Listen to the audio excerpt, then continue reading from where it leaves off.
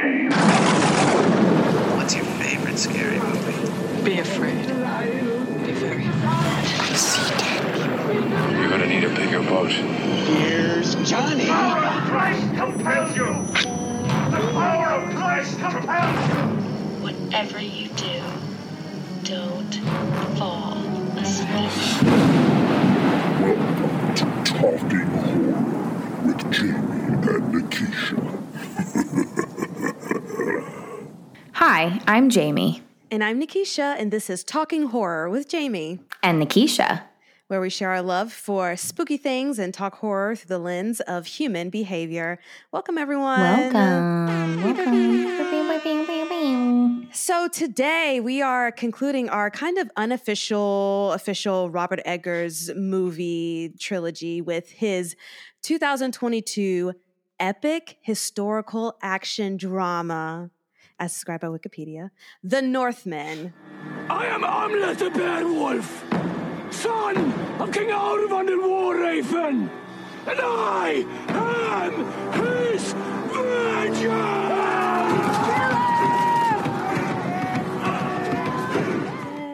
Yay. I'm thinking like clang, clang, clang, clang. Yes. I mean, very Game of Thrones-esque, very, all of the Valkyries, all of the everything. Mm-hmm. All And of the Bjork. Vikings. And Bjork. So there you go. That sets it up right there. So obviously this movie is directed by the one, the only Robert Eggers, and it is written by Eggers and Sean, which is the IPA way of pronouncing that Icelandic poet and novelist's name, which makes sense. And this movie stars Alex Skarsgård, Nicole Kidman, Claes Bang, Anya Taylor-Joy, Ethan Hawke, Bjork, and Willem Dafoe. So many things to discuss with this movie. Obviously, there are heavy spoilers ahead. We will be talking everything The Northman, what it is, what it isn't. And Jamie, are there any trigger warnings for the people out there? Yeah, this movie is bloody and there is violence and there are references to sexual assault and there is murder and there is fate, which might be freaky to some people. Oh, yeah. Some people who are poisoned with psychedelic mushrooms and a guy with no nose. A guy with no nose, the star of the movie. Did I miss anything? No, I think that's pretty accurate. I mean, it's as far as blood goes, it's everywhere. So if you're not a bloody person, this movie might not be for you. But if you like Insides on the outside. Insides on the outsides, just basically a bloodier version of The Lion King because the story is kind of the same. So we need to have a plot summary of this movie. Who wants to go for it? It's Hamlet. That done. Oh, okay, got it. Okay. No. The end. The end. Did you just volunteer yourself? I think I Brian did by volunteer accident. himself. I didn't mean Yeah. to. I didn't mean to. Whoops. What's the plot?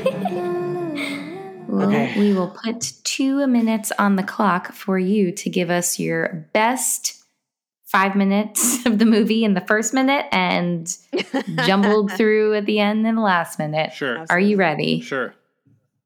All right, and go. So we open up in like a Viking castle village area, and we meet the king, played by Ethan Hawke. He's kind of he's a fine king. And he teaches his son. He basically tells his son that he should always get vengeance on his father, like always keep his back, always, whatever. And then his brother ends up killing him, the other king, and he ends up. The prince ends up escaping, and then we flash forward many years later. He's an adult. He's kind of with this other kind of scavenger group who invades other little villages, and then he sees a vision, kind of like a soothsayer or something from the gods, Bjork, reminding him that he pledged an oath to his father to avenge him. So he goes back to find his uncle in Iceland, and he poses as a slave. He ends up rising in the ranks of slavery. He meets the Anya Taylor-Joy Olga character, who they kind of team up together. There's a lot of mystical things that go along with this, but he ends up facing his uncle, and they kill each other. And he is brought to Valhalla, and Olga is pregnant with his child, twins. But he basically gives himself so that they can survive and live, because he killed the children and wife, his mother, of his uncle before killing his uncle. And that is the Northman. Also Hamlet. Yeah. But it's also based on something. Time left. Oh, really? In Hamlet. So there are lions. There's a lion named Mufasa, and there's a lion named Scar. And he says, "Brother, help me." And then he says, "Long live the king." And then he drops him into the wildebeest stampede. And Simba thinks it's his fault because Scar tells him that it's his fault. And then he only learns later that it's not his fault after he makes friends with a meerkat and a warthog. And then he has to fight his uncle, and he defeats his uncle, and his uncle is eaten by the hyenas because he double-crossed them. And then, long story short, he takes his rightful place as the king of Pride Rock. That's the Northman. Absolutely. And that's the plot. That's exactly what the Northman is. So if you don't want to watch the bloody version of that is the Northman, just watch The Lion King or a version of Hamlet. And then you'll be okie dokie just all fine. caught up. Yes. Or if you want to watch Thor. Actually, because the Thor movies, I know a little bit about Norse mythology, but the Thor movies really helped me here. Yes, exactly. Anything about Odin, Freya, God of War. Totally. Yeah. Valkyrie, Valhalla. Absolutely. Yes. Totally. So you can get your kicks anywhere. You don't necessarily have to watch this. Just to be clear, and I know we're joking about Hamlet and the Lion King, but this is actually based on the story of Amleth, the Viking prince story that Hamlet is based on, that the Lion King is based on. So no way. So the Viking story of Amleth is what Hamlet is based on, and then Lion King is based on Hamlet. Okay. I guess I didn't realize that Amleth was an actual, part of the mythology of it all. Sure. Oh, fantastical. Well, let's get into it with our segment of likes and gripes for this movie. And now our likes and gripes. Obviously, this just came out, so it's all of our first time watching this. But let's just talk about what we liked, what we didn't like, and this relationship in the trilogy that is Robert Eggers and how it fits in all of that. So, Jamie, do you want to start? Sure. I really liked this movie. I liked it a lot. I think I also didn't really know what to expect going into it. I realized that Brian and I never watched a single trailer because part of it was we wanted to watch The Lighthouse for the first time before we watched the trailer. So I had no idea who was in this or what was going to happen. So I was happy to see some familiar faces from the other two of the series is what I'm going to refer to it as, yes. The Witch, the Lighthouse, and the Northman. Yes. The trilogy? So the trilogy? The trilogy. Yeah. Yes, that's it. And yeah, at first I was nervous that I wouldn't like this movie because we've, watching things at home, we have access to subtitles. And I was like, oh, is this going to be like really hard to understand and like hard for me to get? And I'm just going to have a hard time with it and it's going to take me out of it. But it still was pretty clear what was going on. And the language wasn't for me a huge barrier. But it just on the, there were still some things that I like didn't know what they were saying, but like I still knew what the gist was. And so I was like, yes, win for me. Yes. But it also like, there was really no point that I felt taken out of the movie. Like, it's over 2 hours long, but I never felt like that need to like, oh, what time? Like the looking at your watch kind of thing while you're in the movie. Except for the fact that there was actually 2 people that came into the movie theater while we were watching and said that we were in their seats. Like, oh my God. an hour and 45 minutes into the movie. What? And they showed us their tickets and we told them that they were actually in the wrong theater. So Yeah, I was like, first of all, Wow. we never saw anybody get up, so it's not like they were coming back. And then like we were in the Right. middle of the movie, so because they already thought they were late to the movie they were going to, so they were just probably in a rush. But like they were late to their movie. They were 10. I saw their whole ticket stub. They were 10 minutes late to whatever they were seeing in theater 7. probably yes. the Northman, but in a different theater. But no, brah, we were in our seats for an hour and 45 minutes. It was Right. wild. It was crazy. Anyway.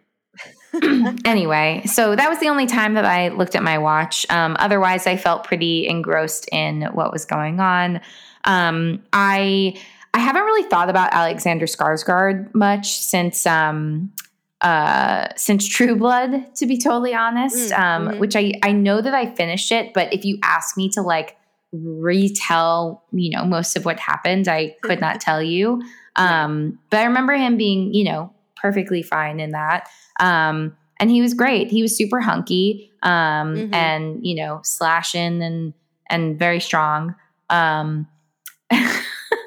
Yes. And so that goes under likes. In terms of, I also was really surprised by Nicole Kidman. This might be a hot take, but I feel like there's just too much Nicole Kidman going on right now. It's like every HBO series, every AMC ad that plays right before a movie. Yes. I'm just like so tired of seeing her right now. I need a break. However, she was really good in this.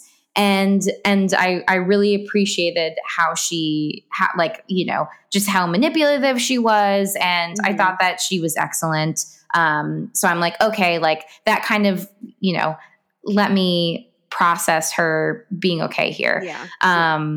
But all in all, this for me, I liked most of what happened. Maybe the only gripes I have are just like, Anya Taylor-Joy's character, and I wanted to know more about like the sorceress stuff. But like this movie was already pretty long, and like she's not the lead, I guess. But I don't know. I just feel like there's parts of her character that kind of felt underdeveloped, and I wish I got a little bit more about her story instead of like needing to see more of like Alexander Skarsgård's abs. Well, I have a question about his abs. Probably can't answer that. No, but I did find a video because I follow Men's Health on YouTube because I like watching what kind of workouts that they do to get to where. Sure. And there's this. Honestly, I am a gym head at heart, or at least I try to fake like I am. And so I like to look at the workouts, especially because there's this guy on Men's Health who's like the personal trainer for movie stars. So I'll watch how he trains all of the Marvel characters and all that stuff. But there is a video of him and what he did to train Alex Skarsgård that I found right before we started doing this podcast that I have to watch. But sure, interesting. Anyway, so I do have an answer about his abs. Well, I will when I watch this 13-minute video. But the question that I wanted to ask about Anya, I got confused at the end. So if someone can clarify, when they're on the boat, kind of on the way back home, when he's saying, okay, yeah, I'm going to give it up or whatever. And then he touches her scar and finds out that she's going to have twins. And he said, oh, my blood runs in your blood. I don't know how he said it was very like, are they siblings like, or was he just saying, oh no, I see that you are pregnant? Yeah, I think it was that. I think it was like, he had that vision of the tree that like he's also on and saw 2 children. And so like that confirmed that, I think that was just his way of saying like, I have impregnated you. Yes. Okay. It was just confused because I was just like, is she in the line of the family line? What is this? A distant cousin? I don't know what's happening. Fantastic. Any more likes and gripes, Jamie? Any more gripes that I have? Not really. I mean, more likes. I really liked the magical sword. I thought that was really cool. And just like, and I liked also how this movie made me feel smart because, like, as I mentioned when we saw The Lighthouse, it made me feel the opposite of smart and made me feel like I can't appreciate highbrow horror. But I really liked how, like, we get the prophecy and I was able to, like, figure out what was going to happen. So I was like, when he talks about, like, the river of fire, whatever he says, I was like, oh, that volcano is going to erupt and, like, stuff like that. So I was like, oh, it's, like, accessible enough to me where I feel very intelligent, but also, like, I was still, I guess, apparently I gasped at the end, according to Brian, in the theater when Amleth gets fatally wounded. Yeah. Yes. I mean, it was a lot of, that whole scene at the end with the volcano was pretty spectacular. Yeah. There were a lot of cinematography things that were just so gorgeous about this movie. I also liked, there was this tiny transition, but it just stuck with me when, when the brother captures Alex Skarsgård for the first time, after he's like killed his son and he's killed all the people, but then it goes from the army men holding him to then him hanging up on the roof and they're beating him. And I don't know, for some reason that transition just really stood out and I thought it was beautifully done, just how the camera angles were. I thought that the whole idea of the kind of dead family tree thing was a really cool magical moment in the movie that I appreciated. But in watching this, I definitely said, yeah, this is a glorified Lion King, but actually it started with Amleth at the beginning. So it all started with him. I liked the story, especially like Jamie said, in comparison to the other Robert Eggers movies. And it was nice to see familiar faces in it as well. I also will go for anything that has to do with Vikings and Valhalla and that whole mythology because I think it's really interesting. It did feel long to me a little bit. Maybe it was, if I watched it another day more awake, then it probably would not have felt as long. But for some reason, there were just some parts I was just ready for him. I guess when he was in the village of his uncle, that whole thing felt really kind of drawn out. But I can understand the reason why, because you want to build up that tension to when you get to the fights and and I like that there was a plan of the first night I'm going to do this and then the second night I'm going to do this. Like I'm going to make his life miserable first before I actually go in and kill them. Like I understand that concept, but sometimes it did feel a little bit long, but it still didn't take away from me liking the story because I did enjoy it.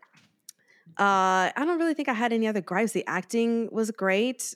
Even though Nicole Kidman was in it, she wasn't in it for a long time. In the parts that she was in, it was great. And I will say, because Jamie, there's an Apple TV show called Roar, and it's an anthology series. And Nicole Kidman is in one of the episodes, Oh, is that the one where it's like the woman eats photographs or something? Okay. Yes. Yep. I remember the trailer. Yes. And I just had to skip that episode. Okay. Like, I just need a break. Well, the minute that it literally, and I think that's the description too. It says a woman literally eats photographs is the description of the episode. And the minute she put that photograph in her mouth, I said, yep, I got to go. I'm going to exit. But yeah, overall, I liked it. Like Jamie said, I understood it, and it was a very straightforward storyline. It wasn't something that you had to kind of interpret yourself, or it wasn't a symbol of a symbol of a symbol of a symbol. And yeah, and the action of it all was great. All of the fights, I thought it was very well made, and it was very entertaining. So yeah, what about you, Brian? I really liked it a lot. It's definitely the most, you two have touched upon this, but it's definitely the most accessible of the Robert Eggers movies. I'm really happy that I didn't have, Jamie and I talked about this and she mentioned a little bit. I'm really happy I didn't have to sit through it once to have to see it a second time, if that makes sense. Yeah. The acting was great. The cinematography was great. All that stuff was great. The storytelling was great. The the foreshadowing is wonderful. The elements of Supernatural were great. It kind of reminds me, I don't know if you saw The Green Knight from last year, but this was good and that was not as good. I know people love that movie and I enjoyed it, but like in terms of like mixing like this like mythology element with the with like historical period, but this was much better. And I also that was not for me.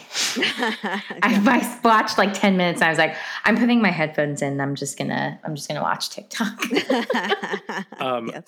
I really liked all of that. I love the prologue with with the volcano, and then the voiceover of kind of that soothsayer who he sees later on in the movie, also played by his father. I really enjoyed this movie a lot.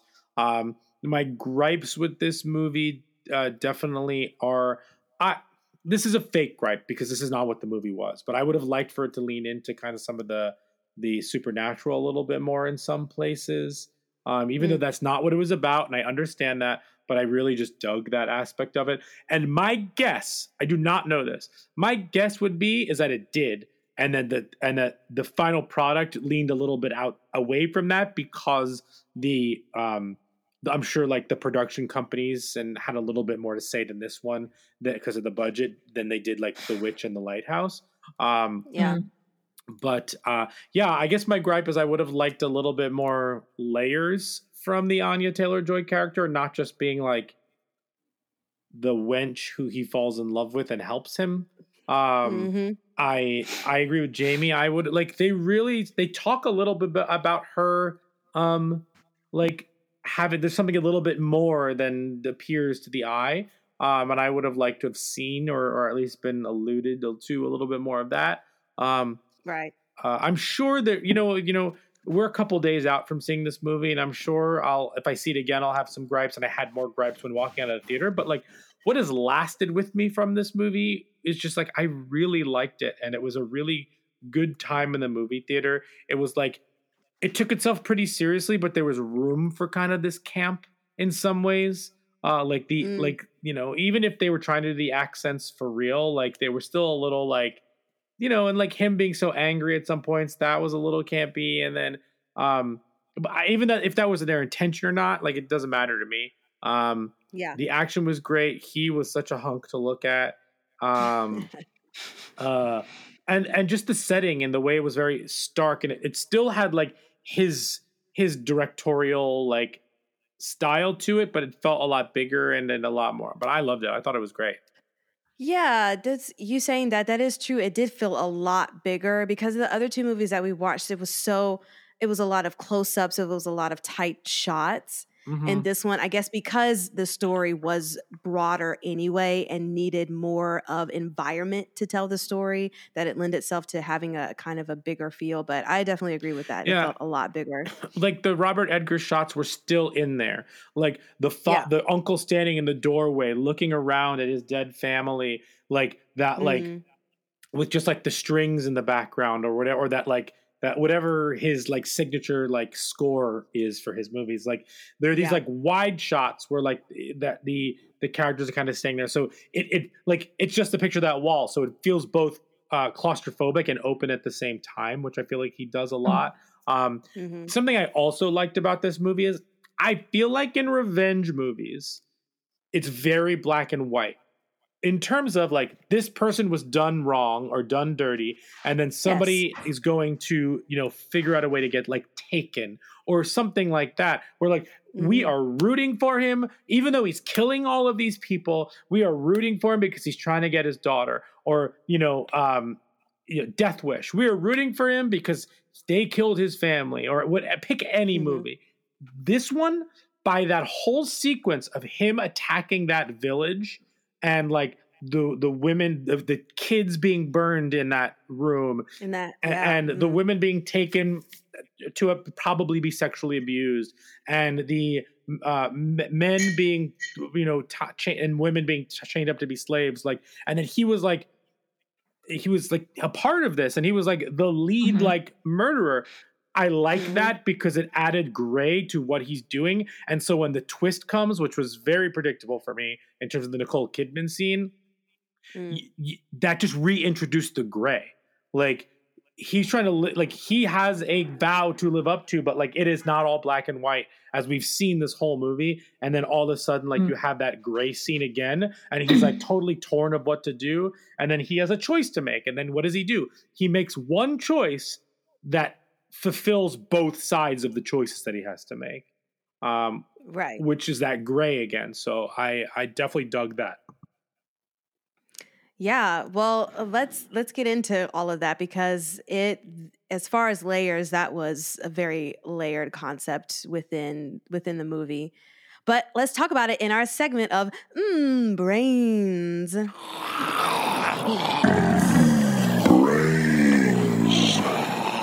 Tasty. So, revenge is basically kind of the main topic. A dish served cold.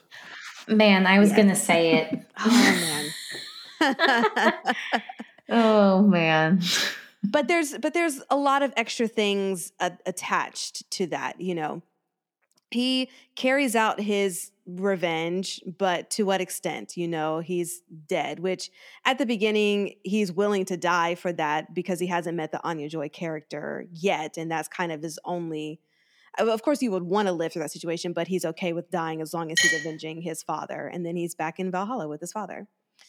So a lot has happened to him. He, at a young age, saw his father die.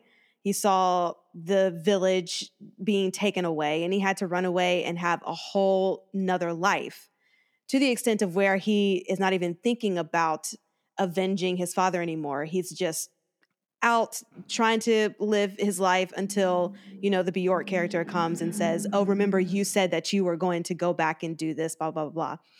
Which is an interesting thing because we kind of think of revenge having such a hold on people that it's something that they would remember.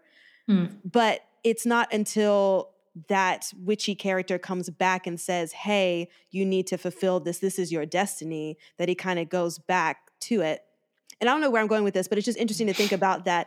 The movie is revenge, revenge, revenge, but that wasn't really his whole entire existence until he was reminded of it. And then he drops everything and says, revenge, revenge, revenge. So it's interesting that he kind of left it alone. I guess my general question is that I'm just now thinking of is, do you think that because that was such a traumatic experience, he ran away and that traumatic experience led him to let it all go until he was reminded of it again? Or do you think maybe a little bit of it was with him? I don't know. What are your thoughts about that? Yeah, it's really interesting because as you were talking about it, I was also thinking like, you know, maybe he doesn't remember perhaps because of the trauma, but like he's according to the Wikipedia, he's raised as a berserker, which is like those who fought in a trance-like fury within like Old Norse, whatever. So, I mean, even if maybe consciously he does not remember what happened, like he becomes this like tool of violence. Like I it's hard to believe that like he isn't tapped into this anger that's with him all of the time. And maybe he just doesn't know necessarily why. Oh, where it came from. Yeah. But like, I think that it's palpable. It's right under the surface. And like, he's not necessarily living this like happy-go-lucky, you know, like meditative life. Right. He's, you know, like violently sacking towns and murdering people. And doing like horrible things to people. So I don't know. I feel like that's really intentional. That, I mean, again, he could have been like picked up by this group and felt, you know, like he owed them his life for saving his and joined along and did that. But like, I think also, again, like he could have in theory joined up with any group of anybody. And it's meaningful that I think he joined up with this group that is incredibly violent. Yeah, that does make sense, though. The idea that all of that anger and rage from seeing his family taken away from him, and now that's being manifested in the physical by him just not even caring about. I mean, that scene where they're putting the children in the little house and burning it, it was awful. It's brutal. Yeah. Brutal. And yeah, just him having that transition, or having all of that underlining anger and having that violence just come out forward in that sense does kind of make sense of where he's headed. And it made him strong enough to be able to go back and fight, his uncle, or fight the people that he was trying to get revenge on, that whole entire village, which was also interesting too. Did they say, if you remember, the uncle, he tried to take over, but then someone else beat him to it, and then now he was just a sheep farmer?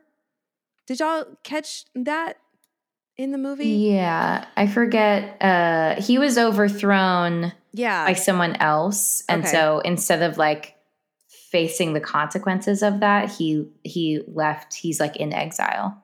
Okay, and just built up his own little thing, area over somewhere else. Okay, cool. So many things. So with all of this anger and suppression of anger, what, in a general sense, Jamie, what can happen to someone who does not process their anger? And not necessarily, some people have a lot of anger and they don't enact revenge, but they do other things that, expresses their anger. But then there are some people who truly and legitimately just try to pack it and push it down and try to live like a normal, friendly, healthy life, but then it kind of can bubble up and manifest itself in other ways. So what can happen to people when they don't process their anger correctly, or healthily, I should say? Yeah, I mean, like it can definitely lead to like more impulsive outbursts, taking out anger on people or things unintentionally. That could be like destroying objects in your home, like abusing people, abusing animals, like road rage, like all of that, and can definitely impact relationships, your job, your like ability to like focus on different things if there's like any kind of hardship or trigger. Yeah. And how can someone, or if someone came to you and said, I have all of this anger, this person has disappointed me, I feel like I've been backstabbed, and I can't let go of this anger, what would you say to them to help them kind of try to release that? A short 5-minute cognitive behavioral therapy session. Would you say just a real quick? Yeah. Would you say, "Hey, stop! Just a quick. Hey, stop it!"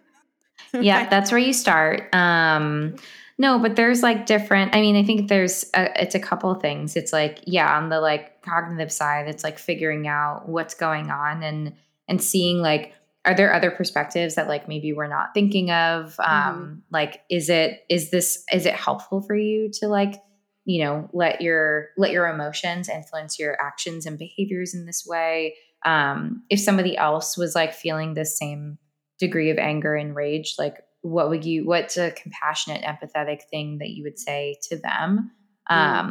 In terms of like other releases or ways to kind of like process if you're set off or like triggered and feeling really upset. Some people can, I mean, I guess it depends on like, how much they're willing to do some of these things, but like people talk about like counting to 10 or like taking a pause, because like the amount of time that you're able to increase from when you get mad to like whatever action you take, like the hope is that you can kind of slow down enough so that you're not just impulsively reacting.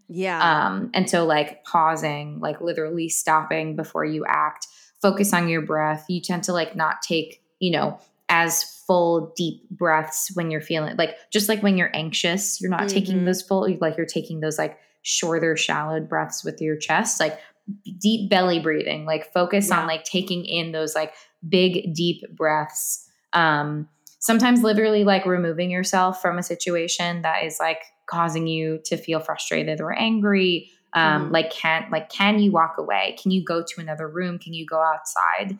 Again, it's like, how do you remove yourself so that Yeah. you're creating space in between like your emotions and the action or behavior? Are there other outlets that you can use, like exercise or working out? Like, you know, you are someone that likes to punch things. Yeah. Do you like to punch things when you are angry as well? And do you find that helpful? Listen.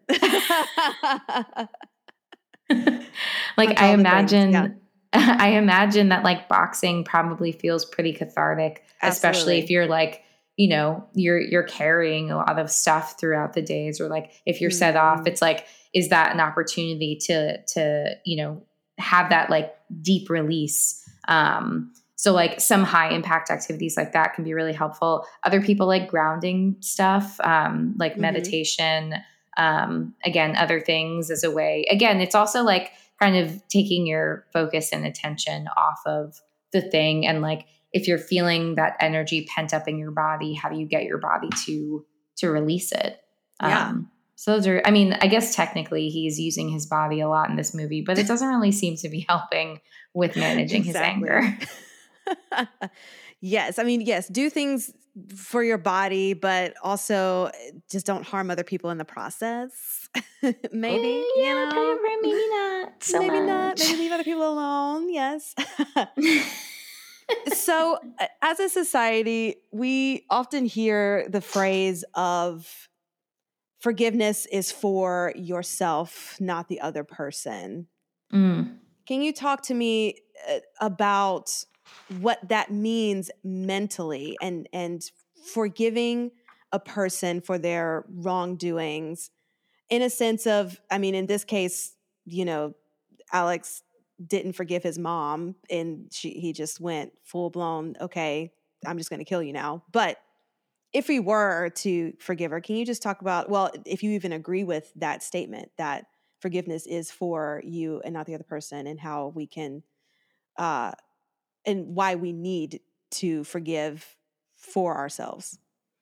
Yeah, I like that. I've never heard that before, but I think it Mm. makes a lot of sense that like the act of forgiveness isn't, and I mean, even with like our literally ourselves, like how often are we harder on ourselves than on other people? Very Because like true. we can't even forgive ourselves for things, mistakes that we feel like we shouldn't have made, or like whatever expectations that we're holding to ourselves. Mhm. That self-forgiveness can be really difficult. So again, if it's like outside of us with somebody else, you know, is it helpful to be carrying that resentment or like, Yeah. you know, wanting to get revenge on somebody? Like, does that help you? Like, what are you hoping to get out of that? And does carrying that help you, or does it cause harm? And for some people, they might say like they need it for one reason or another. Mhm. Maybe like not being able to forgive someone, you know, allows them to like set a boundary and stay safe. So like maybe context is important for them. But I think, you know, for other people, like carrying that is like, can, you know, cause a lot of undue stress and harm in other ways. How might that like impact other relationships with other people? Like Yeah. other ways that it might, you know, impact your mental health. How might you be internalizing certain things because you're carrying that like grudge towards somebody else? Right. And so I think like thinking about those things, that's where forgiveness can, you know, help you in particular. Mhm. Also, that is easier said than done. Right. And I think like what you said, I think you mentioned about like forgiving versus forgetting. Yes. Mhm. And like, you know, just because you're forgiving somebody for something doesn't mean that you are like fully, you know, absolving them and not Right. remembering what they did. But more of just like choosing not to carry that and still keeping in, because like maybe now the relationship has to evolve as a result of what happened, but you can still forgive them for whatever it is that they did. But like, you know, that's an example of like not necessarily just like forgetting and letting somebody get away with doing something harmful. Yeah. I think that's But, where yeah. that comes in when you said at the beginning about boundaries Mm-hmm. and the aspect of forgiving, but you're not forgetting because now you're setting a boundary so that Yeah. it won't happen again. Or like you said, the relationship changes. So I think that is also very important to note that it's a matter of you can forgive the person and you can remove it from your own personal baggage so you're not carrying it, but you can also use a boundary as to kind of redefine the relationship and to also not forget so as for it to not happen again in any relationship, you know. Yeah. Yeah. And I think it's also like a choice. Like when you said it's like for you, I think it's also like you are like all of us have past stuff, right? Like we all have had experiences that like inform and have, you know, shaped who we are. But how much does our past have a hold on us in terms of like dictating how we live our lives? And I think like with practicing forgiveness, it's a way to like acknowledge and reflect on our past and how it informs us without letting it dictate how to move forward. Absolutely. Yeah. That's like usually how I like reflect on that. Yes, that's great. Can you say that one more time? I think people need to hear Yeah, that. hopefully I can say that again. I have this problem in real life therapy too, where I'll say something and they were like, that was so good. I'm going to write that down. What did you say? And I'm like, oh God, what did I say? It's so good in the moment. The moment is gone. Something along the lines of like, you know, we can reflect on the past and use the past to help inform our present and our future, but that like, it doesn't dictate our like how we live our lives. Absolutely. We're pulling from, because also like, what if we don't have those experiences? Like, I think people also get caught up on the flip side of like, well, if this has never happened to me, how do I know how to deal with it? Right. If it does happen. And I think also people underestimate how resilient they are and like how many strengths they have to be able to work through difficult, challenging situations. So, you know, you can use the past as a way to inform you, but it doesn't, you know, it's not fate, unlike this movie, right? Yes. Where, you know, your future is now dictated because of your past. But yes, that doesn't apply in this movie in particular. In this movie. But that's a good, we need a mic drop sound for Jamie, because that was some truth bombs happening on Talking Horror. This is what this is. Yeah, you don't have to have them. Folks. I'll do them myself. Yes. Plop. That's the sound of a mic, right? Plop. Oh, that was good. Ooh. I did that live. Some Foley shit. Yes. Producer Ryan, Foley shit. Yes. Always coming to the rescue. Well, actually, this next question, if producer Brian can give his thoughts on this, but watching this movie, it made me think a lot about how men are treated in the fact of not being able to express emotions. And we see even at the beginning of this movie when the Alex character is a little boy and he sheds that one tear and they said, this is the last tear that you're going to shed and we'll give it back to you when you can shed, you know, when you can use it again. Mm-hmm. And it's just, it's so interesting, the idea. And even years later, when Nicole Kidman says to the uncle, don't cry in front of your inferiors, when he's crying over, he just lost his son. And she's saying, nope, you can't show any kind of emotion in front of these people because you need to seem like you are their leader. And so, Jamie, can you walk me through how this can be such a negative effect as men get older in their adulthood and how it kind of ties into the relationships that they build? And then Brian, if you can just kind of give your own perception of the idea of men not being able or feeling like they can't express their emotions. Sure. Yeah. Emotions are healthy and normal and we all have them. Please express them. Please. It is a positive, helpful thing. Yeah, I mean, there's so much like stigma around sharing like expressing emotions, especially for men. You know, it's super misogynistic, man. I mean, Yeah, you know, it's this crazy. idea that like only women are emotional, and perpetuating that myth just can cause a lot of harm and make expressing emotions really complicated, or like trying to establish what emotions are okay to express. Like anger is an okay expression of emotion in men. Yeah. But also on the flip side, like, does that then mean that women can't be angry? Like only women can be sad? Like, and who made Right. these rules? What book are we pulling from? Like, these are all made up things that for some reason we follow. Exactly. Oh, Brian, what are you saying? You're muted. Oh, I actually was no. on, and then I just muted myself. I was going to make a joke about, you were like, what book says that? I was like, the Bible. Well, Oh, yeah. I haven't finished reading that one, so I'll get back to you on that. Yeah. But yeah, I mean, I've used this dumb metaphor for so long in my therapy work, but like, if you look at emotions like a bottle of soda, and as your emotions are building up, like you're shaking a bottle of soda and like the carbonation is getting more and more, if you just go to like open up that bottle of soda totally normal, it's gonna blow up in your fucking face.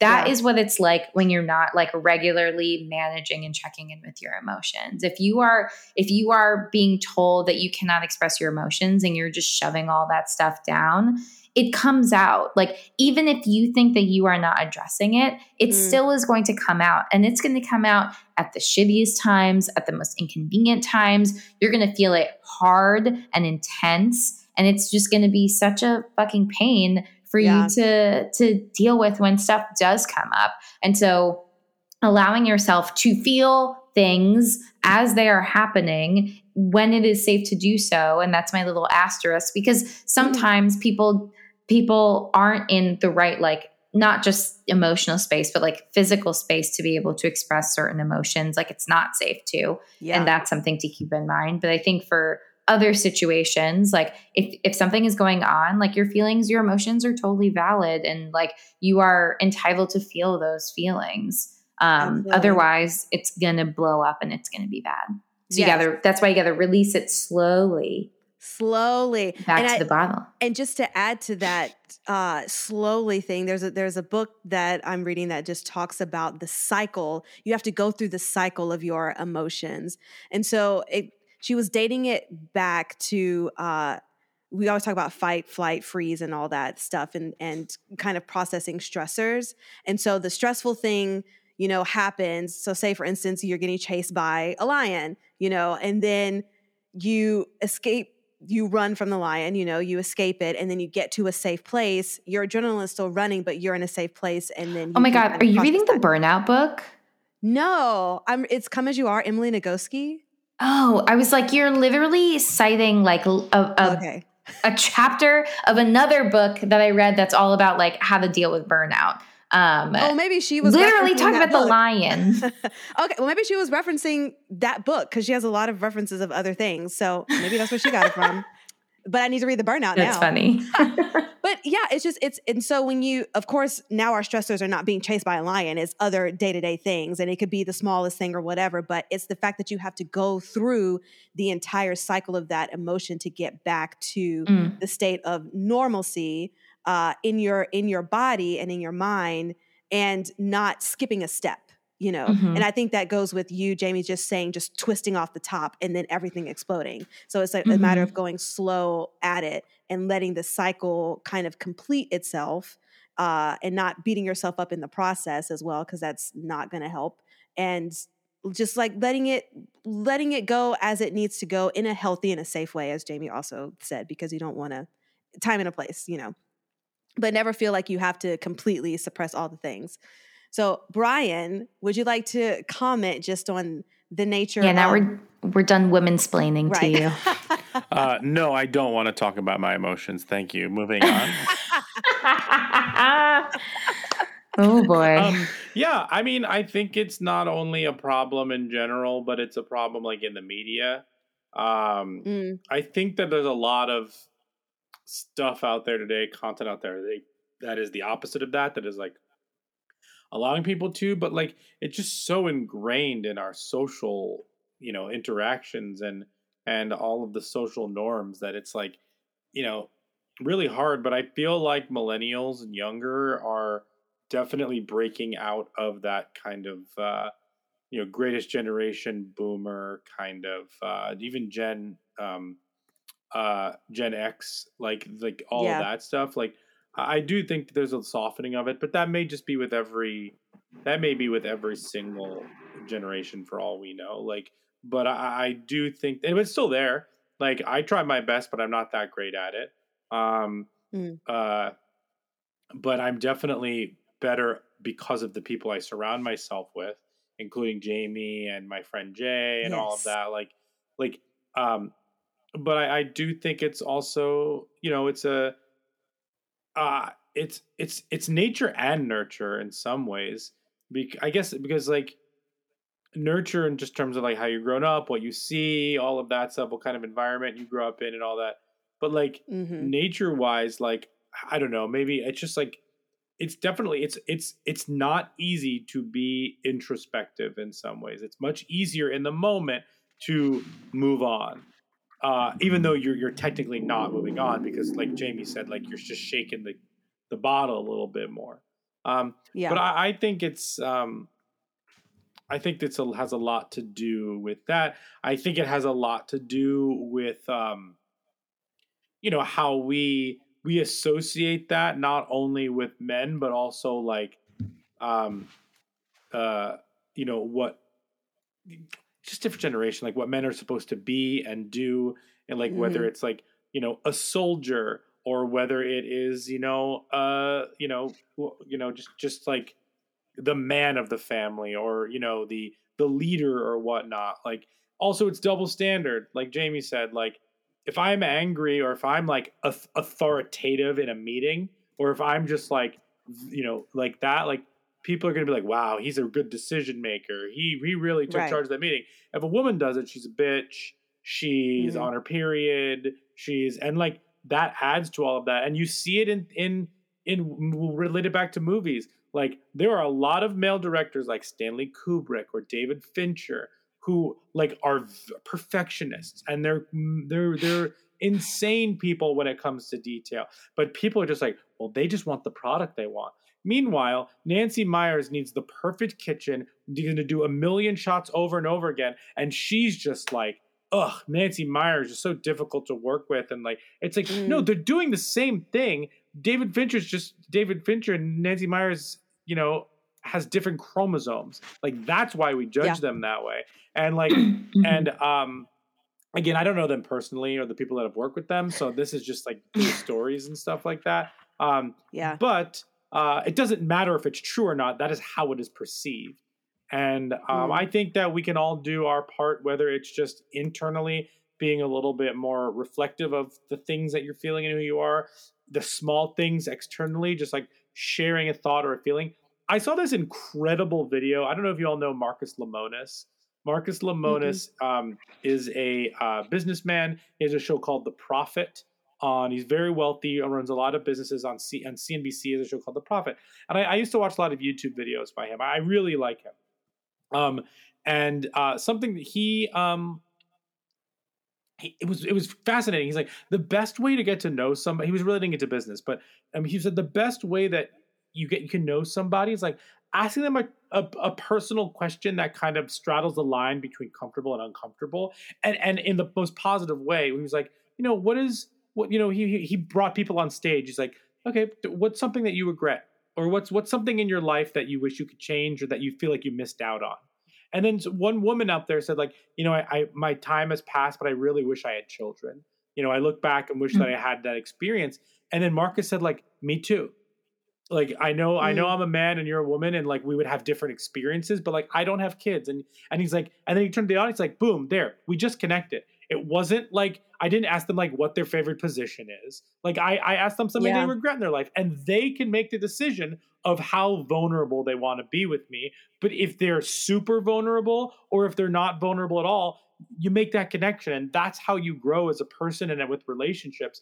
And like, it doesn't have to be you cry in front of people. You can cry privately. But like the idea of empathizing and sympathizing and sharing is something that we also could do a little bit more of, as opposed to being like, I don't know, and like grumpy or whatnot. Like I kind of talk through the spectrum of things, and I'm sure there's a lot deeper things, but that's kind of how I think and see about things, knowing that I'm not the best at it. But I work sometimes harder than other times at being like a little bit more open with how I'm feeling, whether it's with my therapist or whether it's with my friends or Jamie, who I guess is both but none.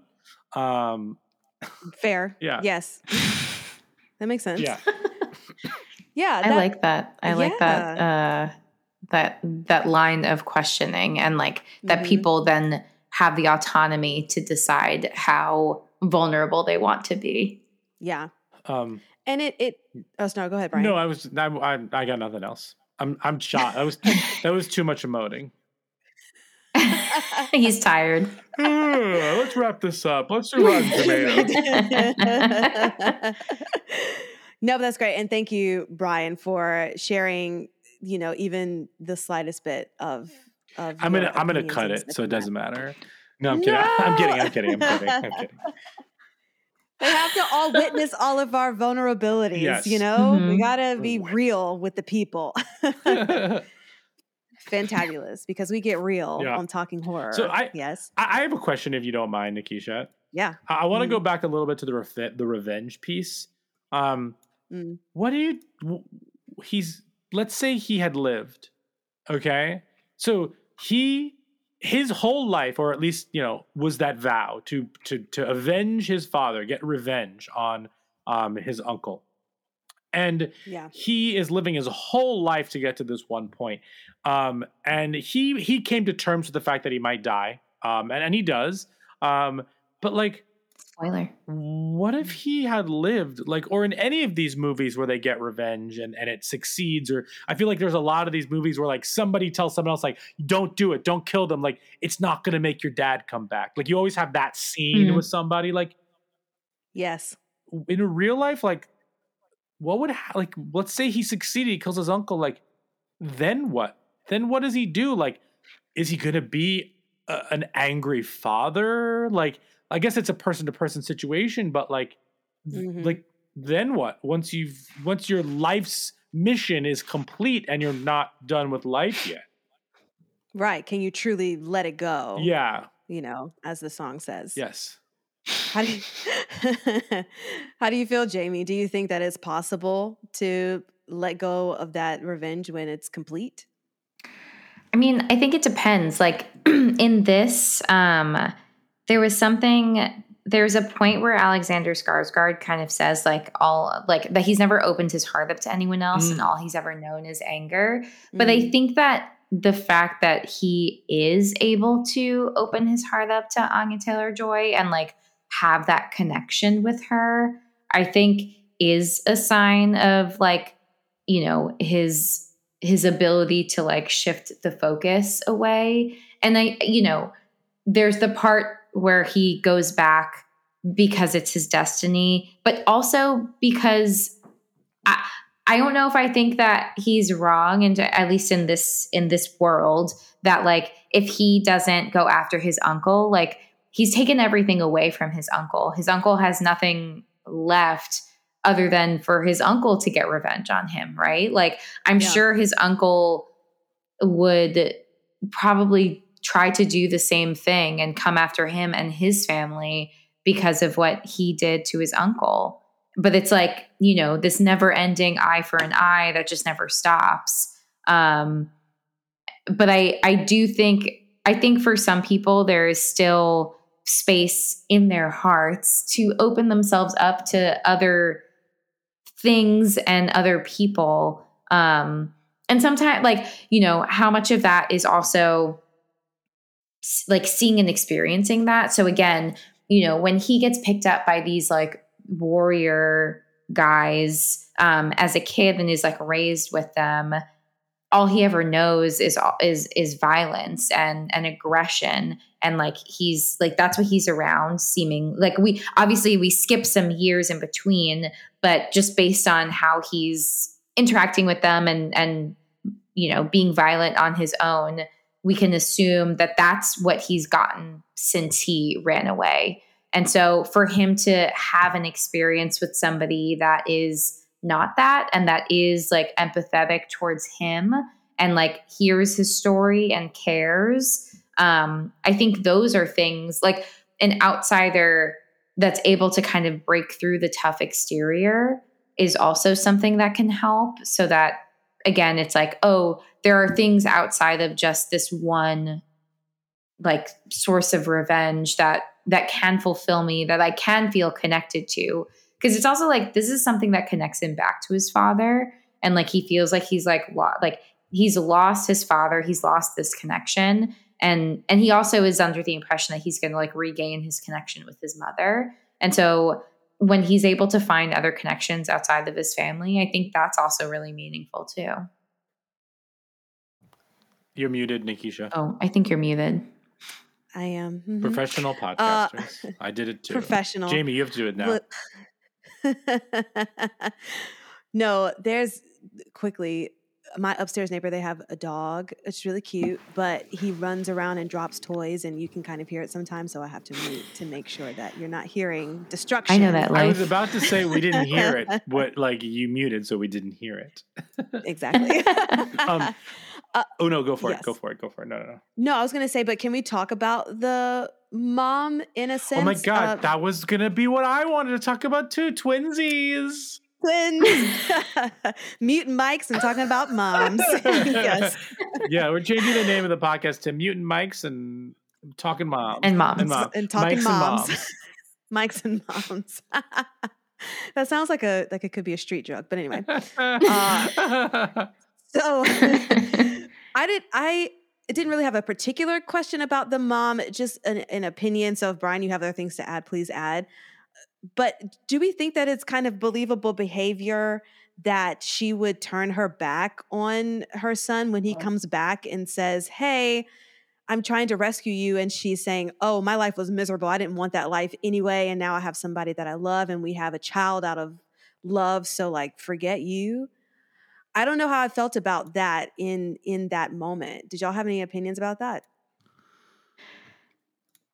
I mean, I guess like the reveal is that she was also a slave, right, and was taken. And then, again, like the allusions to like her being assaulted and his father being like this really brutal, aggressive guy. And I can imagine, because we're not getting like the story is being told through his lens, right? It's his narrative. Mm-hmm. So we're obviously missing a lot of things, including, who his father really was. And so even in the start of the movie, when he's like, Daddy's here, or whatever he says, I forget how he says it, but like the excitement that he has versus Nicole Kidman, who's just like, never come into my room unless you not, or whatever she says. Yes. And so like, where this whole story is through his perspective, and we don't really know the kind of person, like we don't know the objective truth, the facts. So I think that he's seeing her as a villain. But I think if that is also reality, then is it not understandable? Like if she is a victim of sexual assault, like by Ethan Hawke as the king, and then was forced to like carry his child, like I can imagine her relationship with that child is very complicated. Yeah. So it didn't like, I wasn't not bought into it. What I thought was weirder, there was something weird that happened in that interaction before she like turned on him again. Like she said something about how like, I don't know, it felt very like Oedipus complex. Absolutely. Where she was alluding to like, oh, well, if you kill him, then you're the king. Then like, I guess you take me. And I was like, whoa, slow down, mom. This is getting crazy. What are you talking about? So that confused me. Well, yeah, because she was talking about, a son will always love his mother, and the mother will always love the son. And yeah, the minute that they had that weird kiss interaction, definitely was Oedipus vibes. There is that Gertrude Hamlet scene in Hamlet that can be played multiple ways. One of which is that Gertrude is trying to kind of seduce him to get him to do what she wants. I think Glenn Close played it that way in the Mel Gibson Hamlet, but I don't know how often it's played that way, but it can be played that way for sure. Oh, geez. Did you have any other thoughts about the mom character, Brian? Yeah, I mean, it's just the gray. Like, to me, that twist was not the specifics of it, but the fact that she was happy, I was expecting. Because that's the gray. This movie is less interesting if his revenge isn't challenged in a very intense way. And that's probably for him through this process, that and like actually like falling in love and like having a heart or whatever it is. Meanwhile, he gets stabbed in the heart. I thought that was interesting. Again. Yes. All of that is just like, I mean, I expected that from it. I think it was a good scene, well acted, definitely impactful. But yeah, I mean, she just like, she has a complicated relationship and she's happy. She was, she was one of the slaves that the king slept with. And Jamie said, like, through all that trauma and all of that, just not feeling wanted or needed or loved, and second rate to her son, to the gold and the spoils that come with all of that. Like even at the beginning when Willem Dafoe makes that joke about the mother and he is and the uncle is quick to like snap at him. Everyone's like, it's just a joke, bro. Chill out. Like, she's actually being defended by somebody. And like, she's just like, she's living the life that she wants to live. And now her old son from a world that she doesn't want to pass, that she doesn't want anymore, is trying to take that away from her. And he does. I mean, while she's still alive, he kills her firstborn.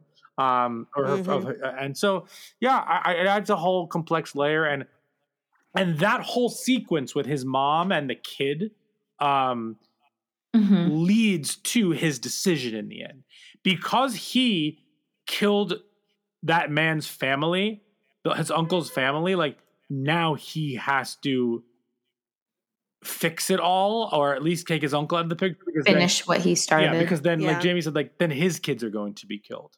Right. And I liked all the Valkyrie stuff, the Valhalla stuff a lot. Excuse me. Yeah, so that's kind of my thoughts on that. Yes. Thank you for saying that, because that made sense, because I was trying to think in my brain, what did I miss for him to get off of that boat and go back? But it's because the uncle was still alive and he found out that Anya was pregnant, and if the uncle will come back and kill the kids. So he had to go back and kill the uncle. He knows what it's like. He has nothing. Now his uncle has nothing. Like, he has nothing to lose. He's going to take everything that he loves away from him again. Yeah. But that tracks. That makes sense. Before we go to Rotten Tomatoes, I have to ask the question. The question I have to ask is The Northman a horror movie? Jamie? No. That was it. The end. I agree. No. And was it marketed as a horror movie? Because I don't think I watched a trailer for this either, or have seen any type of interview or TikTok social media thing about, look at Robert Eggers' new horror movie. Yeah, I don't think it was. Again, I haven't watched them, but I didn't think going in thinking that. I did not go in, even without watching anything, think this was going to be a horror movie. And let's be honest, like, The Witch is a horror movie-ish. It is. The Lighthouse is debatable, I guess. But I would lean more towards horror movie. Yeah, like psychological thriller. Yeah. But this one, like, so this is what I said to Jamie afterwards. I don't think this is a horror movie. This is a revenge epic. It's bloody. It's all of the above. However, there is that supernatural element to it. There is the crows cut him down. You know what I mean? Like, the sword only works for him or at night or whatever the case, for him. there's a lot of supernatural, like the Anya Taylor character, like she's something witchy's about her. He's seeing all of these things around him, the soothsayers, the, you know, all of that stuff.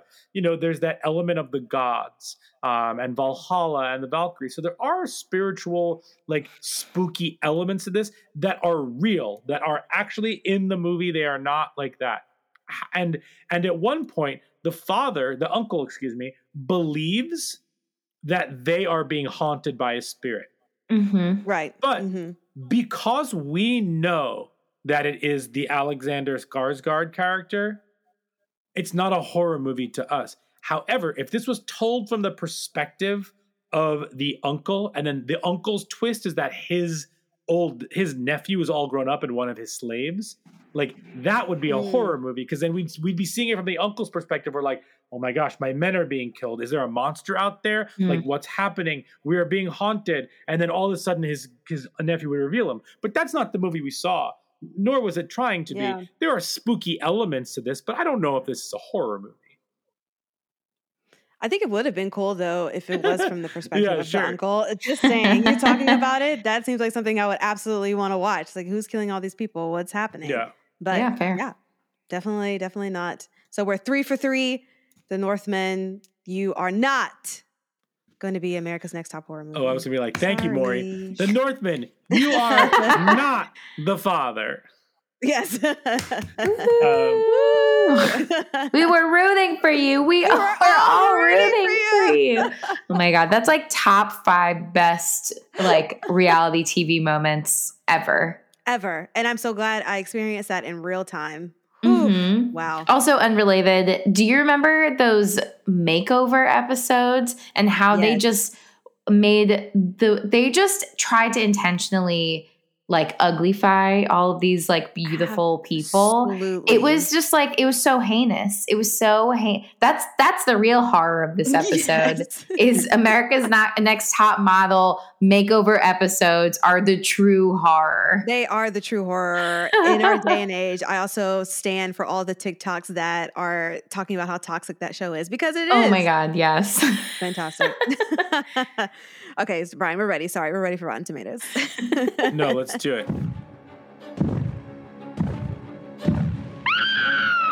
It's the Rotten Tomatoes game.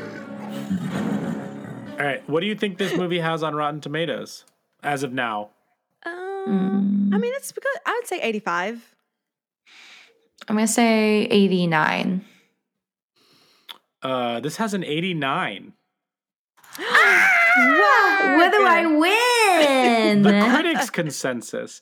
A bloody revenge epic and breathtaking visual marvel, The Northman finds filmmaker Robert Eggers expanding his scope without sacrificing any of his signature style.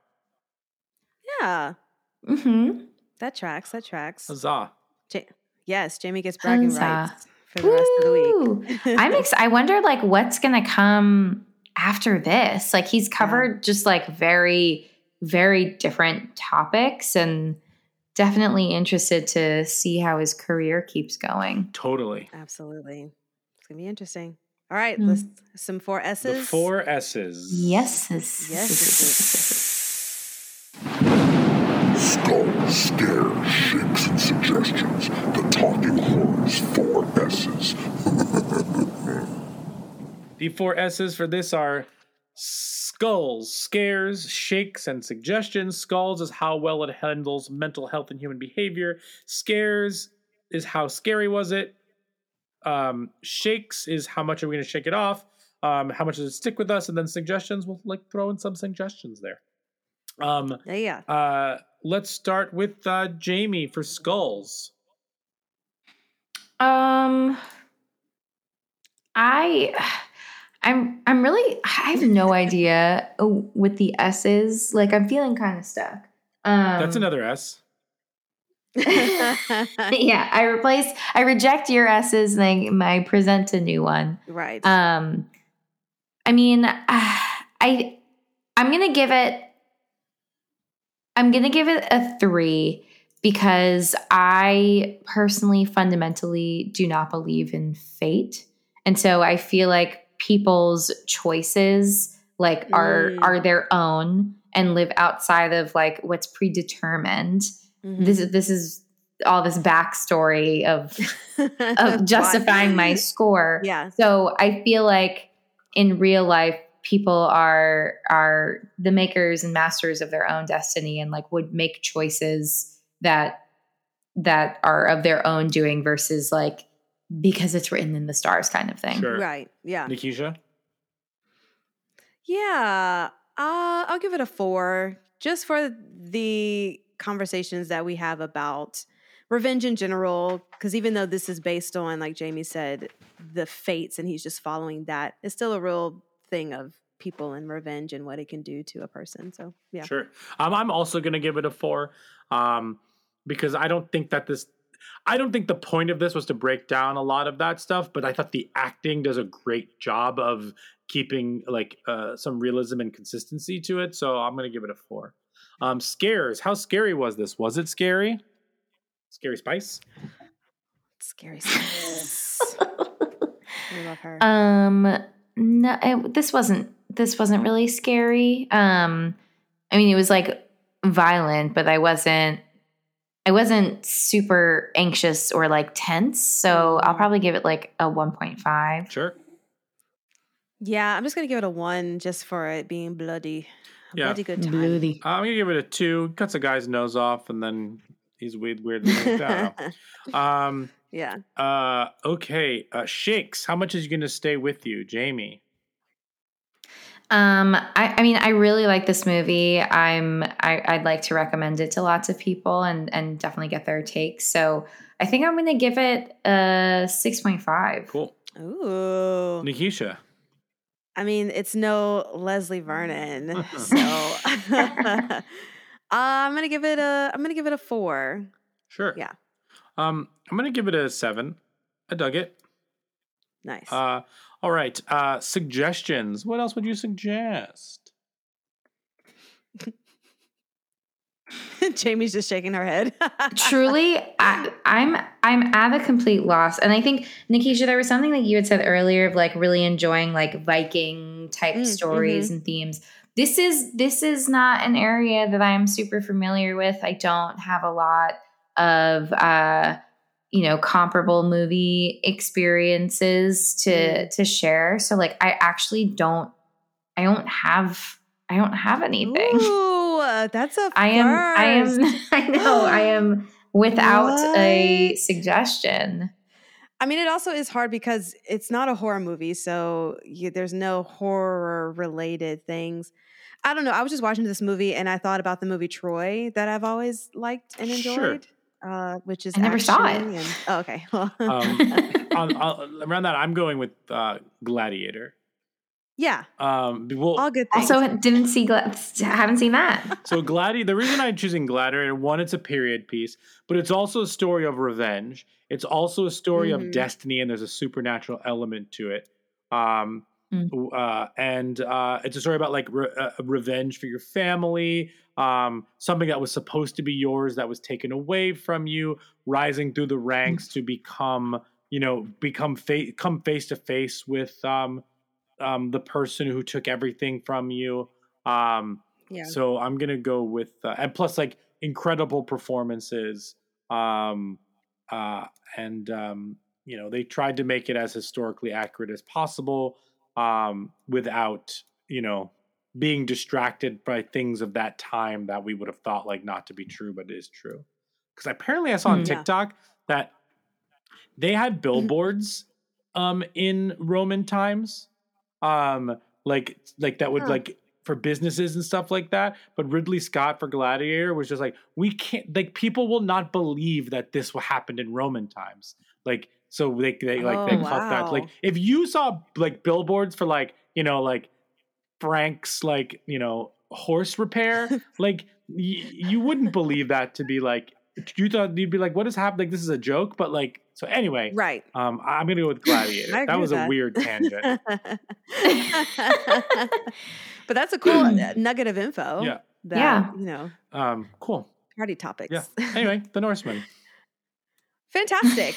Well, that wraps up our episode of The Northman. You can follow us on all of the social medias at Talk Horror Pod, POD, on the TikTok and the Insta and the Twitter. So, yes. And Brian, where can they listen to us? Sure, you can find this podcast wherever you find podcasts, things like Stitcher, Spotify, Apple Podcasts. Rate and review us there. 5 stars, please. And thank you. And thank you. I feel like we should end with a sound, some type of like gladiator-esque Viking sound. Oh, I did swords clanking at the beginning, so I'll just do swords clanking again. Yeah. Or like Ride of the Valkyrie. Is that crazy classical song? But anyway, yes. Thanks, guys. Love it. Thank you. Bye. Bye.